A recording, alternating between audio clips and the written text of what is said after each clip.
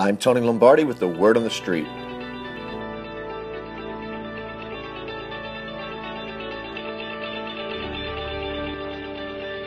On September 28, 2014, the Baltimore Ravens defeated the Carolina Panthers by the score of 38-10.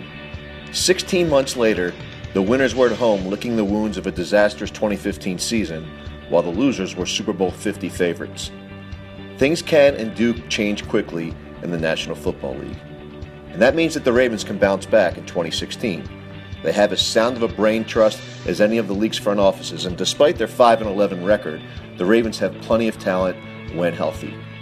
What is missing from the team are playmakers that the Ravens once had, like Ray Lewis, Ed Reed, a younger Derail, even a Todd Heap or Jamal Lewis.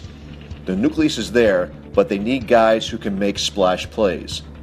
So perhaps more so than in any other offseason, the Ravens need to find a way to acquire a couple of difference makers, whether that be by trade, free agency, or the draft.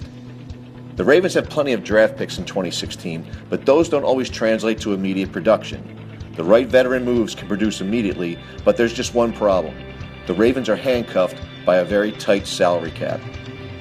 Quick relief could be provided by a restructured deal for Joe Flacco, who single-handedly eats up over 19% of the team's projected $150 million cap. But the concept of quick is something that is seemingly foreign to Flacco's agent, Joe Linta. Linta doesn't have a lengthy list of clients, and those that he does have aren't exactly stars.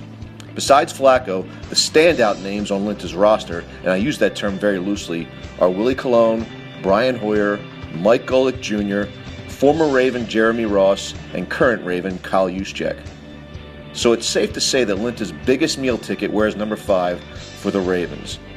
And there's a danger in that. An agent like, say, Drew Rosenhaus has a lengthy list of household names that populate his client roster. Rosenhaus is known to be a deal maker. He gets things done and moves on to the next client in need. He might leave a bit of money on the table at times for the benefit of his relationships with teams. Linta isn't that guy, and his dependence upon Flacco is worrisome.